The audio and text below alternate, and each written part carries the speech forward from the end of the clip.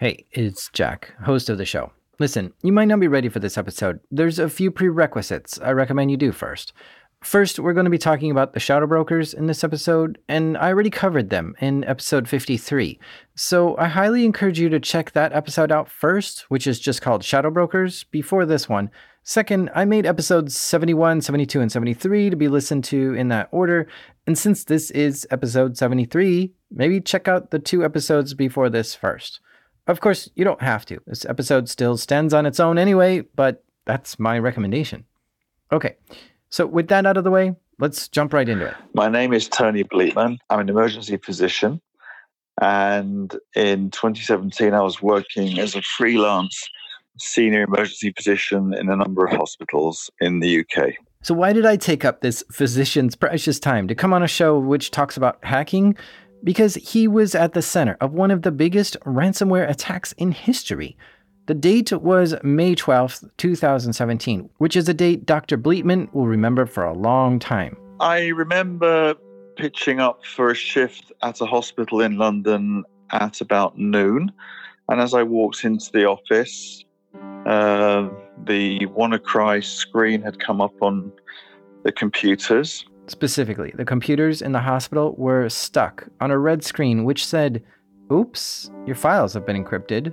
Send $300 worth of Bitcoin to this address to decrypt them." This is a typical ransomware message. See, if your files get encrypted and you don't have the key to decrypt them, your files are no longer readable. Some hacker gained control over the hospital's computers and was demanding Bitcoin to unlock them.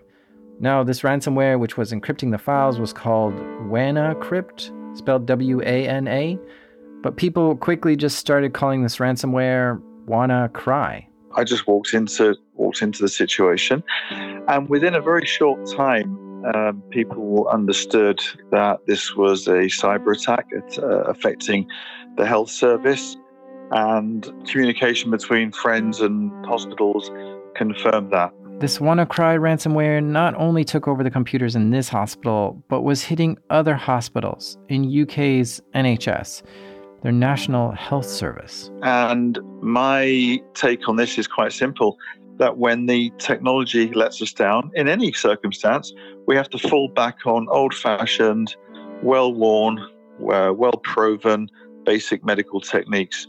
And we just had to rely more on clinical judgment and rely a lot less on information systems. The NHS had to make a lot of adjustments to stay operational. If you think about the process of a patient attending an emergency department, someone has to register them, someone has to order blood tests, and someone has to order x-rays and CT scans, someone has to communicate with their own family doctor once they've finished, and one has to transfer information around the hospital. So when that's all missing, you have no computerized registration of patients. Your IT package that tells you where patients are at any time is not working. So we had to compensate for all these things by doing old-fashioned things. When a patient came in, they were registered on paper. And we had a big whiteboard on the wall, and so we could write down the names of patients and identify their location within a rather large department. Because we didn't have computerized blood results from blood tests from the lab, every half an hour we sent a runner to the labs to have a manual printout of the blood tests and deliver them to the department by hand. We had to look at x-rays on portable machines because we couldn't see them on computers, and things that involved high-tech interventions were suspended, or we found old-fashioned alternatives. Now, this ransomware was targeting Windows computers, specifically Windows computers that were connected to the network. Not all Windows computers in the hospital are actually part of the network, partly because of this exact reason. So some systems, like CT scanners, were just not plugged into the network with like an Ethernet cord or anything like that. Well, one of the things that we learned is that when your computers are not networked, I mean, a CT scan had its own internal hard drive, so we relied on that, and it was limited to a certain amount of memory every day, so we had to restrict the number of scans that we ordered.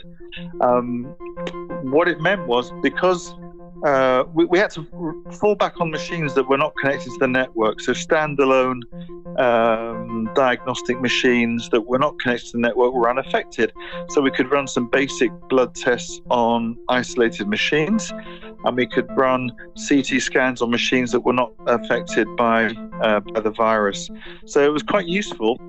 If machines are autonomous and not connected to the wider network, which we used to think was a hindrance and a problem, it actually saved their function because they were not taken out by the WannaCry virus. The NHS had to cancel 6,912 appointments because of this, but as of right now, it doesn't look like anyone died due to this attack.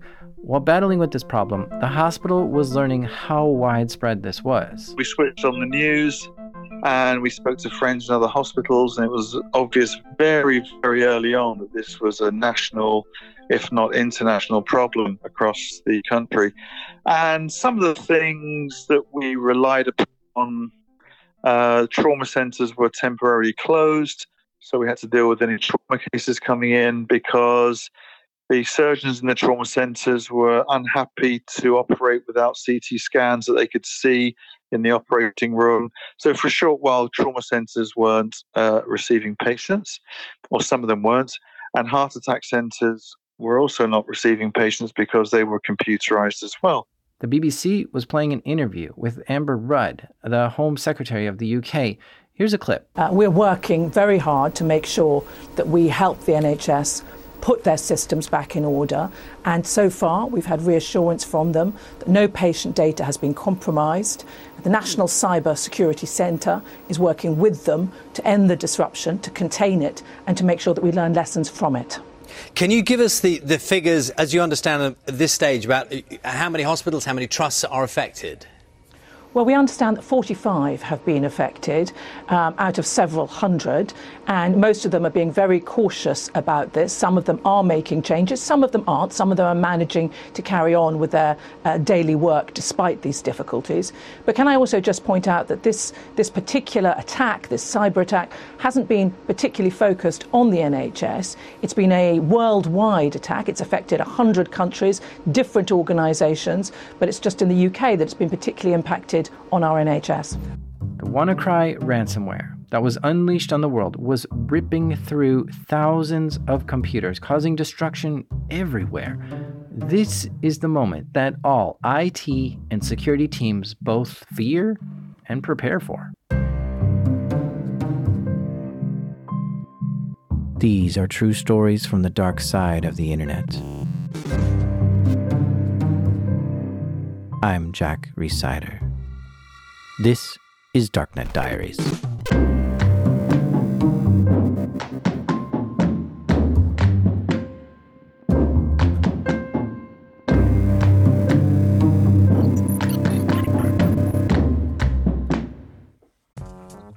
Support for this show comes from Varonis. Guess how many files the average employee can access on their first day of work? 17 million. And most of them they never use. Those files are what these ransomware gangs steal and hold hostage, because companies will pay to get that back. That's why ransomware is such a threat. The blast radius is huge, 17 million files? There's so much valuable data that's easy to get and they can make money from. Do you wonder what your company's ransomware blast radius is? Varonis does a free cyber resilience assessment and tells you how many important files a compromised user could steal and whether anything would beep if they did, and a whole lot more. They actually do all the work, show you where the data is open to, if anyone is using it, and what you can do to lock it down before attackers get inside. They also can detect behavior that looks like ransomware and stop it automatically. You can even get a break on your cyber insurance. If you want to learn more, visit varonis.com/dark. That's spelled VARONIS, varonis.com/dark.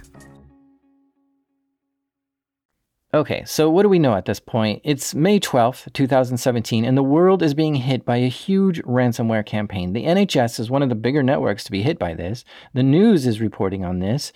Now, when something hits the world on a scale like this, it gets the attention of a lot of security researchers. The whole security community is buzzing about this. So, for instance, FireEye was one of the companies that began researching WannaCry. My name is John Holquist. I'm the Senior Director for Intelligence Analysis at FireEye. FireEye is a threat intelligence company. They spend all day, every day, investigating emerging threats, and they provide many tools and services to help companies detect and respond to cyber attacks. FireEye is a major player in this space and have been called to investigate many high-profile cases. Now, by this time, Twitter was going crazy talking about this. This was a huge attack, hitting companies all over the world. And while companies like FireEye can't investigate every new piece of malware, this one was big enough to pay attention to. Yeah, I think that there was good evidence to believe that this was hitting several organizations simultaneously. We had reason to believe it was going to hit even more of our customers. And usually in circumstances like that, we spin up a community of protection event. That's where we basically bring all the power of FireEye, all the different divisions together, literally into like a single chat room, and we start trying to break down the problem as fast as we can. One big piece of that with this was getting your hands on the malware and starting to, have the reverse engineers start ripping it apart to look for clues as to what was going on, because we thought that this was ransomware. We didn't know who it belonged to. We were still trying to figure out why it was moving so quickly at some point. And we're essentially asking a bunch of questions that it took us a while to answer. Now, FireEye wasn't the only group looking into this. When something like this hits, a lot of companies have to investigate. For instance, this was looking like it was hitting Windows machines specifically, so Microsoft would absolutely have to investigate this too. But think about all the antivirus companies or threat detection systems that are out there. These companies would all pay attention to an attack like this so that they can find a way to detect and block stuff like this from happening to their customers. So dozens of major companies were all scrambling to get a copy of the WannaCry ransomware. And on top of that, you have a lot of independent security researchers who are good at reverse engineering who also tried taking a look. So this was an exciting time for the security research community. This was something brand new, and it was hitting hard and spreading fast. It's exciting, like when your favorite author publishes a new book or a favorite video game launches a new level to try. There's this magical moment in time where there's just no blog posts about this, there's no news stories, and nobody understands what's happening. And so people everywhere are racing to get some answers. And since nobody knows anything about this malware, everyone has to start from square one. And you might be the one who finds the hidden key that unlocks this whole mysterious malware. It's adventurous and exciting to be part of the investigation, even if you're just an independent researcher. Now, another person who was researching this was Matt Swish. My name is Matt Swish, and I'm the founder of Comet Technology. So it's a small startup focused on incident response. And back in May 2017, like most of people in InfoSec, we also that there was a ransomware that was targeting a bunch of companies, and people were posting like screenshots all over Twitter. And then the first thing everyone was trying to do was to get samples of that ransomware. Matt is a French security researcher, also an entrepreneur. He's developed a few companies at this point, but the one he's building now is called Comet. It specializes in memory forensics. So this new ransomware interested Matt, and he grabbed a sample of the malware and began investigating. So the thing to keep in mind for malware and especially ransomware, they're very easy to analyze because they're very redundant. What they do is always the same thing. Most of the time there is no obfuscation. So you can get a clear idea of what malware or ransomware is doing fairly quickly, in around an hour. So it's not like you have to analyze a rootkit or anything like this. So you can get a very good idea of the big picture of what they do. So the idea was just trying to understand what it was doing, to be able to write a short write-up, because everyone was panicking around it. And usually when it's something like this, especially as a small startup, it's interesting to release something before everyone else, because large companies will not be able to publish blog posts as quickly because they have their own internal cycles for publishing anything. So that one, the idea was first to analyze what it was doing, how it works, kind of what it was doing. Now, malware like this is pre-compiled, which means if you look at the program itself, it just looks like gibberish. It's machine code. A computer understands what to do with it, but it's not human readable. So you have to use a reverse engineer tool like IDA Pro or Ghidra to convert it to assembly language, which is human readable, but it's very rudimentary. Like put this data in the memory, then move it from here to there, and then remove the data from the memory. You don't see if-else statements and things that make sense. So because it's so low level, it requires a lot of skill to know how to reverse engineer a program to figure out what it does, which in my opinion is pretty hard to do. But Matt's good at this, so he dove into the code and saw something remarkable. So on the exploitation part, so what was like pretty interesting is, and I think like even before like analyzing it, people had a strong suspicion around it anyway, is how it was using like the double pulsar on ethanol blue that was leaked like a few months before by the shadow brokers. The exploit this malware was using was Eternal Blue. Now let's back up a second. 1 month before this WannaCry outbreak, the shadow brokers gave the world Eternal Blue. You remember shadow brokers, right? If not, go check out episode 53. But the story goes that someone hacked into the NSA and stole hacking tools and exploits the NSA uses, then slowly released these tools to the public. Now, what's strange here is a month before Eternal Blue was released, Microsoft patched it. And we're not sure if NSA warned Microsoft or if Microsoft found it themselves. Regardless, the patch came out, and then shadow brokers gave this exploit to the world to use however they want. Now, we still don't know who the shadow brokers were, but they would send messages sometimes. At one point, they called out malware Jake for being part of Equation Group, or NSA. But there was more to that tweet.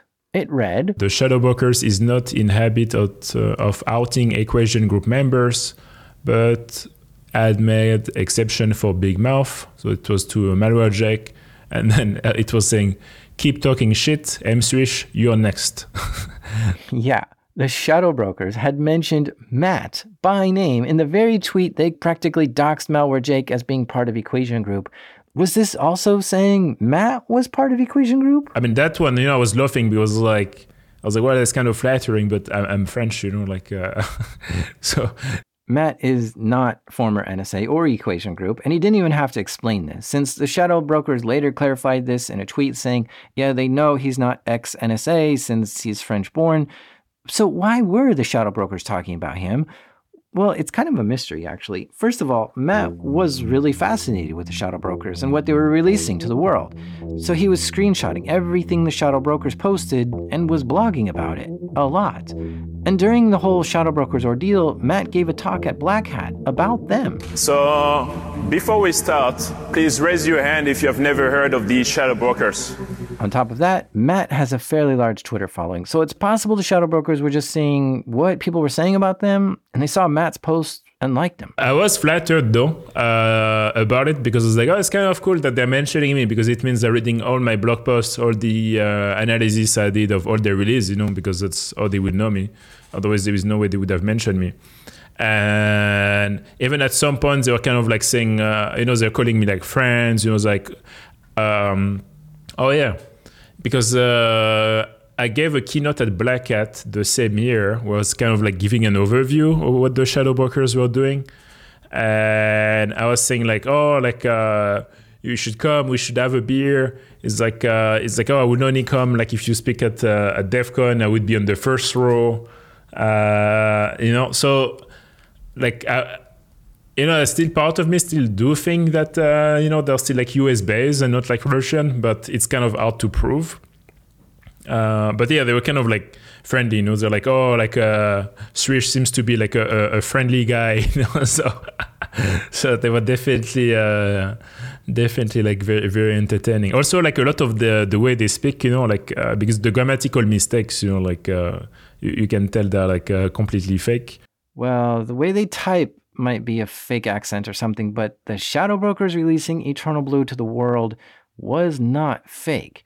It was a very serious vulnerability, which exploited the way Windows file sharing works, or SMB. If you have a vulnerable version of SMB running on your computer, a person could easily take remote control of that computer.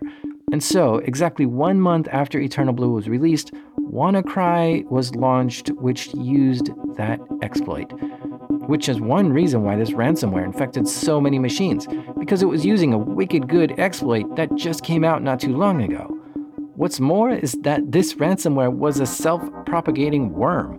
When it would infect one computer, it would then look to try to infect every other computer in that local network.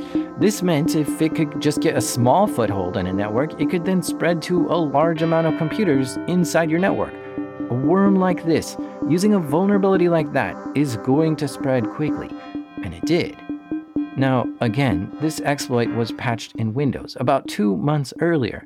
So anyone who had automatic updates on or were installing the latest security patches for Windows were not affected by this. But as it turns out, a lot of Windows computers in the world don't update as frequently as they should, and this creates a problem. Yeah, I mean, it's really interesting. So there were patching issues, right? People hadn't caught up with the patching cycle. There's no doubt about that. But there are some places that were targeted, or not necessarily targeted, but that were hit that patching was difficult. I think that probably the most well-known target was the NHS in the UK, and people who work in the medical arena will tell you there's a lot of equipment there that is just old and it can't be patched, or it can't be patched because it simply will not function correctly. So, it's not always as simple as just patch. And in fact, this got so big and impacted so many old computers that Microsoft released even more patches. Like at this point, Windows XP was no longer supported by Microsoft, and they stopped making security patches for it.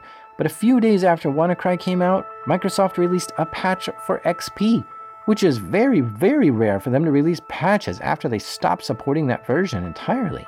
Now, when ransomware hits your computer, it encrypts all the files on it and asks you to pay to unlock them. And some victims were paying the $300 or $600 in Bitcoin to get their files back. But there was a problem. This didn't seem to work. A lot of people were reporting they paid but didn't get a valid key to decrypt their files.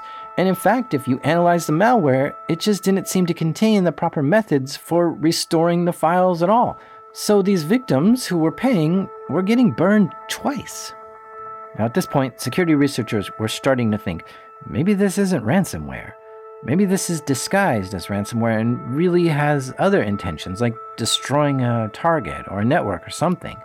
A lot of questions were starting to rise up. Do you have like some general tips for if someone gets hit with ransomware like this? I think every situation is different. I mean, it's important. I think if possible, to have a sense of who's doing that, right?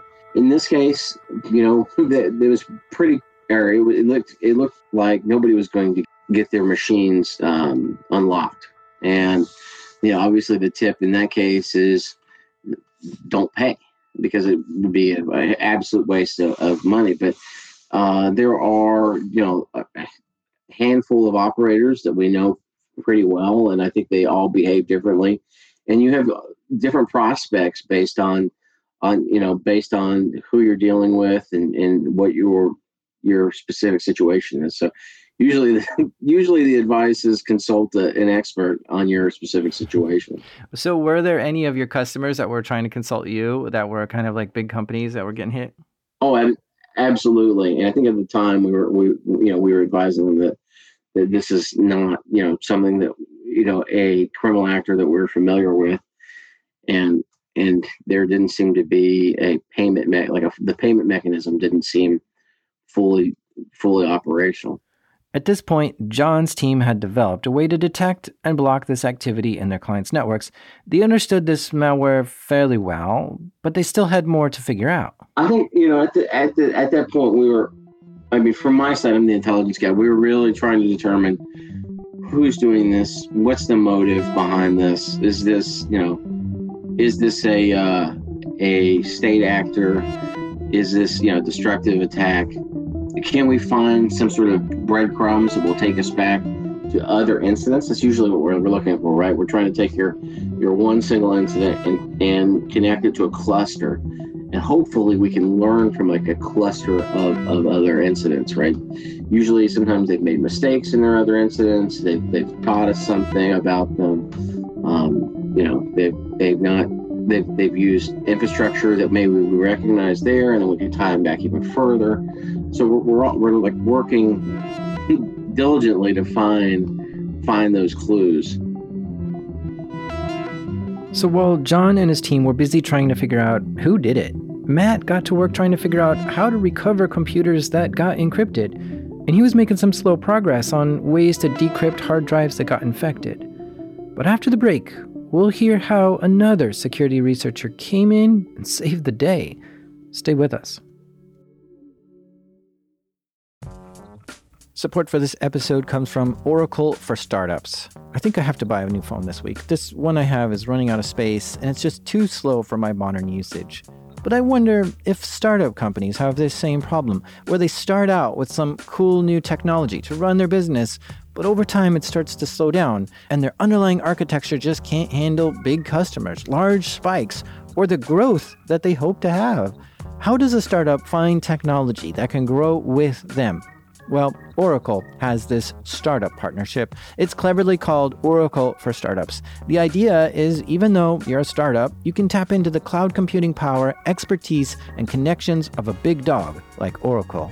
You get free cloud credits and 70% off their cloud services. Plus, with multi-cloud support and no vendor lock-in, you build this any way you want. Now you aren't frustrated, and you've got the power to scale, and you're free to go after your dream customers. Don't stay stuck. Go check out oracle.com/go-to/darknet. Another security researcher named Marcus Hutchins was looking at the malware and saw something that's fairly unusual for ransomware. He found that upon infecting a machine, one of the first things this ransomware does is try to go to a specific URL, a website. It's a 40-character long URL, which just looks like gibberish. WannaCry would check if that URL exists, and if it did, it would stop running immediately. It would not encrypt the computer, it would not try to propagate, it would just halt. This is called a kill switch. Whoever made this ransomware wanted a way to stop it if they had to, and I can imagine a scenario where this could be useful. Suppose whoever wrote this malware was working for a nation state. And if they released this to the world and it accidentally infected their own country, eesh, what a mess they'd have. So if that started happening, the hackers had a way to halt the entire thing worldwide by just making that URL active. But when Marcus Hutchins found this URL in the code, he did a whois lookup on it to see who owned it, and the domain was not registered. This was odd. You would think that whoever wrote this malware would have registered the kill switch in case they needed to use it, but it wasn't owned by anyone. So what's Marcus do? He registers the domain himself and makes the URL active. Instantaneously, the ransomware stopped infecting machines worldwide, because as soon as a new computer would be infected, it would check to see if this domain was up, and if so, it would stop. Any computers that were already infected were still infected, and any computers that couldn't get to the URL would still become infected, but the number of new computers getting their hard drives encrypted almost completely stopped. Registering this kill switch turned off this attack. Marcus single-handedly stopped one of the largest ransomware outbreaks in history. He saved the world from hundreds of thousands more infections and billions of dollars more in damages. He became a bit of a legend for doing this.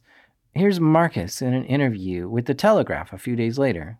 I've had people sort of inundating me with messages thanking me, saying that I'm a hero. I mean, I sort of just registered this domain for tracking, and I didn't intend for it to like sort of blow up and me to be all over the media. I was just sort of doing my job, and I don't really think that I'm a hero at all. So quite suddenly, all this stopped. The malware completely lost its teeth and was just fizzling out, quite abruptly.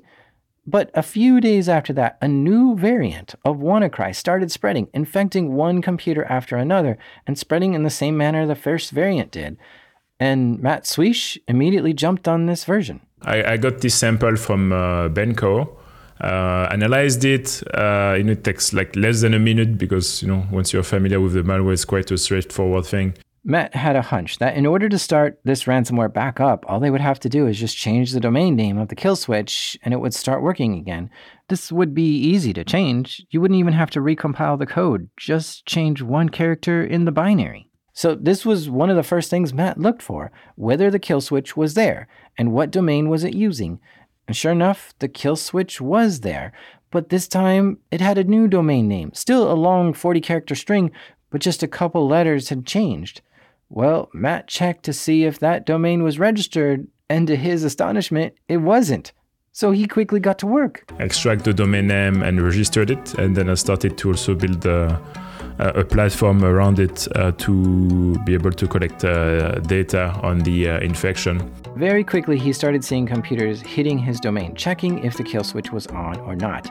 So he began collecting data on this, which gave him a first-hand look of what this malware was doing, where it was infecting machines, and how big it was getting. It is quite cool, but the thing is, that one was not the main one. So even though it kind of like got registered like very early, no major infection happened. I think it was like even below like 100 at that point. It was like in the low 100 infection hit. Because Matt was paying close attention and knew where to look in the code, this malware didn't have a chance to spread exponentially. Matt stopped it before it did any significant damage. But 2 days after that, another variant was released, and this time it was a security team at a company called Checkpoint that saw the new kill switch, and nobody had registered that domain either, so Checkpoint registered it. Quite quickly too, which meant not many machines got infected with that version either. And then a few days later, a fourth variant showed up, and this time it did not have a kill switch, which meant there was no easy way to stop it. This one had the potential of ripping through millions of computers and infecting them, but I don't think this one was very aggressive, because we didn't really see it do anything. It never really got in the wild and spread. I guess by the time this variant was released, antivirus companies had already detected it and put out signatures for it, and people were patching their computers more, or at least closed that port on the network. So even without a kill switch, this new variant did not have a substantial impact. And since then, this malware has significantly died down. So we have the people who found these kill switches and registered them to thank for stopping this from engulfing a large portion of the internet. But that kill switch I kept for around a year, and it had like few million hits pretty easily. And after a while, I was kind of like, well, I don't really want to just manage it, on my own, because like there's like the platform and everything. I was like, well, I'm not really sure for what to do with this data anymore at this point, because I don't think it's of any interest for anyone. So I reached out to Microsoft, the Mystic team, and I was like, do you guys want that kill switch from WannaCry? I think it would be in better hands if it's with you, just so you can keep archiving it or something, And they were okay for it. Actually, they had to step back and say, well, the legal department says it's too much of a risk. We cannot take it. So at the end of the day, they didn't take it, and the people from Chronicle Security at Google accepted to take it, and I just gave it to them. But I thought it was quite funny that Microsoft could not take it because of legal, The estimate is that WannaCry infected 230,000 computers in 150 countries. And how many of those infected people paid up? 330, which added up means whoever did this made $140,000 worth of Bitcoin. So who did this? Well, let's listen to a statement given by the U.S. Department of Justice. We have unsealed criminal charges against a North Korean computer programmer for participating in a conspiracy that conducted sophisticated cyber attacks around the world on behalf of the North Korean government. Members of the conspiracy are responsible for some of the most damaging and most well-known cyber intrusions in history, including the cyber attack targeting Sony Pictures, the cyber heist of Bangladesh Bank, and creating the WannaCry ransomware. There you go. North Korea did this. And specifically, they're charging the same person for the Sony hack, Bangladesh Bank hack, and this WannaCry ransomware. Park Jin-hyuk is the person named in the indictment. And in fact, he's now one of FBI's cyber's most wanted. As people investigated this further, they found there were earlier versions of WannaCry that hadn't been effective because they weren't using Eternal Blue, which hadn't been released yet. But on May 9th of 2017, a company called RiskSense published a proof of concept using Eternal Blue as an exploit. They even included source code and explained how to use it. 3 days later, the new version of WannaCry with Eternal Blue was released. And it looks like the same code was used in this malware. So it seems to me that someone in North Korea saw the blog post by RiskSense, copied the code from it into their existing WannaCry ransomware, and released it on the world 3 days later. It's hard to point fingers here. Yeah, North Korea is who pulled the trigger on all this. Okay, but they may not have done that if they didn't see the blog post by RiskSense. But RiskSense wouldn't have published that blog post if it wasn't for the shadow brokers releasing Eternal Blue to the world. But shadow brokers wouldn't have released Eternal Blue if it wasn't for the NSA creating it to begin with, and Eternal Blue would have never existed if Microsoft just would have caught the bug during development and testing. So it's a weird series of events that led up to this massive ransomware campaign, but then was ultimately stopped because they forgot to register the domain of the kill switch. The Department of Justice showed how they found artifacts in the different variants of the WannaCry malware, which led them to believe it was launched by someone in North Korea. But I'm willing to bet that they're leaving out some key evidence which squarely points to North Korea behind this. The thing is, if the US shows what evidence they have, it might burn their spy channels into North Korea. So they have to be very careful on how much they reveal. The indictment reads like a typical digital forensic analysis. You see IP addresses, malware analyzed, user agents, and so many more details that they were able to collect. When the DOJ followed all these threads, it led them to North Korea. So who's this Park Jin-hyuk guy in the indictment? Well, a journalist for ZDNet, Catalin Kumpan, really helped me understand this better because he mapped it out and started connecting the dots. This guy, Park, went from North Korea to China in 2013 to study programming, specifically Java, PHP, and Visual C++. At the time, Park was working for a company called Chosun Expo Joint Ventures, which is supposedly a company handling e-commerce and lottery services for North Korea. In 2014, Park returned to North Korea, and shortly after his return, North Korea launched a bunch of hacking campaigns. Not to mention, most of the malware used in North Korea was written in the same programming language Park had studied in China. Now, to carry out these attacks, the hackers had to get servers to use for command and control. Obviously, they didn't want to use a server in North Korea, so they rented a server from somewhere else in the world. Now, to rent a server, you had to have an email address. So the Department of Justice began submitting warrants to figure out what email addresses were registering these servers. On top of that, there were some phishing attacks, which also used emails. The DOJ was able to get these details and compile all these email addresses during their investigation. Let's take a look at these email addresses. I count 30 different email addresses in the indictment. Most of them are Gmail accounts, with a few being Hotmail and AOL. Well, since Google is a US-based company, the DOJ can get a warrant and then ask Google for information about these Gmail accounts. And from there, they're able to see what accounts they were connected to and what IP addresses were logging into them and what browsers were used and all this kind of stuff. 6 of these accounts had used the name Kim Hyun-woo. And as you dig into that, you start seeing connections to Park. Like both Kim and Park's accounts had access to the same files and sent mail between each other. The DOJ saw enough evidence to believe that Kim Hyun-woo was an alias of Park Jin-hyuk. And so Kim wasn't even a real person. Then, when they followed the clues, they saw that Kim was the person who registered so many of these servers and sent phishing emails. They know this because they see commonalities in IP addresses and access to those Gmail accounts and the browsers used to access them and connected accounts. And all these things together make it clear that the same person owned all these email addresses.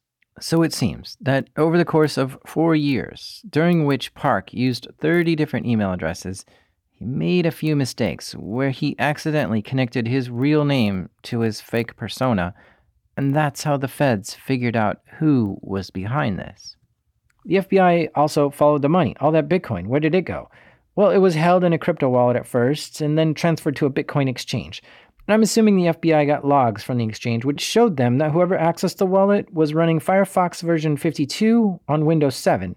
At the Bitcoin exchange, they transferred the Bitcoin to Monero, which is another type of cryptocurrency, and this has extra security features, like the amount of coins sent are hidden and a random one-time address is created for each transaction. So once the money is converted to Monero, it's extra hard to track, if not impossible. So what else do we really know about these North Korean hackers? Well, it's hard to get any good information out of there since it's so secluded. But I looked into this and found some extra stuff. First, the intelligence agency of North Korea is known as the Reconnaissance General Bureau. This is a military branch that conducts clandestine operations. Now, within the Reconnaissance General Bureau is another branch called Bureau 121, and Bureau 121 is where we believe North Korean hackers are working from. And people in the security community call the North Korean hackers the Lazarus Group. There are a couple North Korean defectors that have helped us understand what goes on there in pretty good detail. First is Kim Hwang-kwang. He was a professor at the university at the capital. He says students study computer hacking in the school and then are hand-picked to go to work at Bureau 121. And there's also a defector named Yang Si-yul. He went to school to study computer science at the same college where Bureau 121 recruits people from. He says Bureau 121 has about 1,800 people working in it, and those people are considered elite members of the military. They're trained just like any other hacker would be. They learn how different operating systems work, how to program, how to use attack tools, and everything in between. North Koreans' main attack targets seem to be South Korea, Japan, and the United States. But as you heard, they have no problem unleashing huge attacks in other parts of the world. Now, when North Korean hackers wage their attacks, they often physically travel out of North Korea to do it. They'll go to Nepal, India, Kenya, Mozambique, or China to wage their attacks. Because the internet in North Korea is pretty locked down, and there's so many people watching what goes in and out of North Korea, so stuff can just be easily tracked if they do anything from there. So they physically get out of the country, then proxy around from there. And there are actually quite a few North Koreans who are able to leave the country. I mean, North Korea competes in the Olympics and has a whole cheering squad and everything. North Korea attends United Nations meetings. North Korea has dozens of embassies all over the world, and North Korea also sends hackers to other countries to hack. Currently, India seems to be the preferred place from which to launch their attacks. North Korea always fascinates me, which is why I wanted to do this 3-part series on them. And at the same time, I think places like the US are trying to hack into North Korea too, mainly to see how advanced their weapon systems are and to monitor that. But it's just so weird to think about the differences of why the US hacks North Korea and why North Korea hacks the US. Like, the US is hacking into North Korea to keep an eye on their intercontinental ballistic missiles, but North Korea hacks into the US to try to stop a movie from being made which makes fun of North Korea. And whenever we see a cyber attack, the hackers usually fall into one of 3 categories. It's either hacktivism, like doing it for a bigger cause, cybercrime, which is doing it to make money, or nation-state hacking, like doing it to spy. But the motives for North Korea seems to fall squarely in the center of all 3 of these. The Lazarus Group are hacktivists, criminals, and spies. But I think this is the perfect military strategy for North Korea. I mean, they've made millions of dollars from their hacking activities, and they've gotten away with it. And they cause lots of damages to their enemies. I mean, look at how much damage they did to Sony, all without firing a single bullet or missile. And the whole time they can deny they did anything. Hacking seems to be the perfect weapon for North Korea, since they can do it all remotely, hide under the cover of the internet, face a lot less consequences for their actions, and do it all at a fraction of the cost of kinetic warfare. In July 2020, the European Union imposed sanctions on North Korea. The report specifically mentioned that the Lazarus Group is who carried out the attacks on Sony, did the Bangladesh bank heist, and conducted WannaCry. And it says that there's now a travel ban in effect because of that, as well as some assets being frozen. This is the first time ever that the EU has imposed sanctions on another country because of a cyber attack.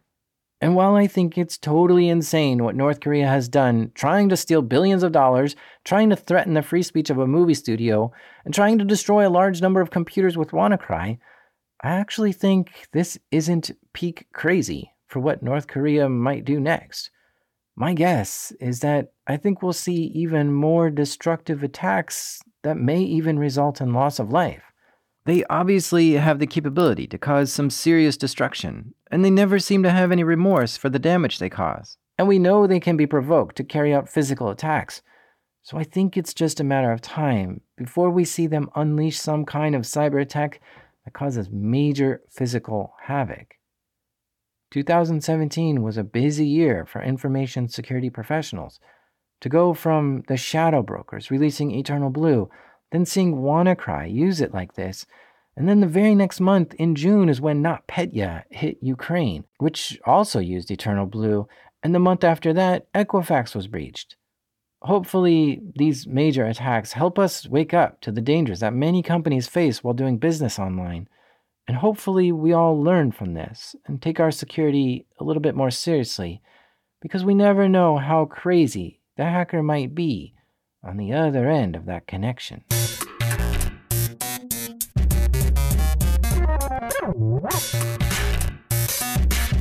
A big thank you to Dr. Tony Bleetman for coming on the show and telling us his story.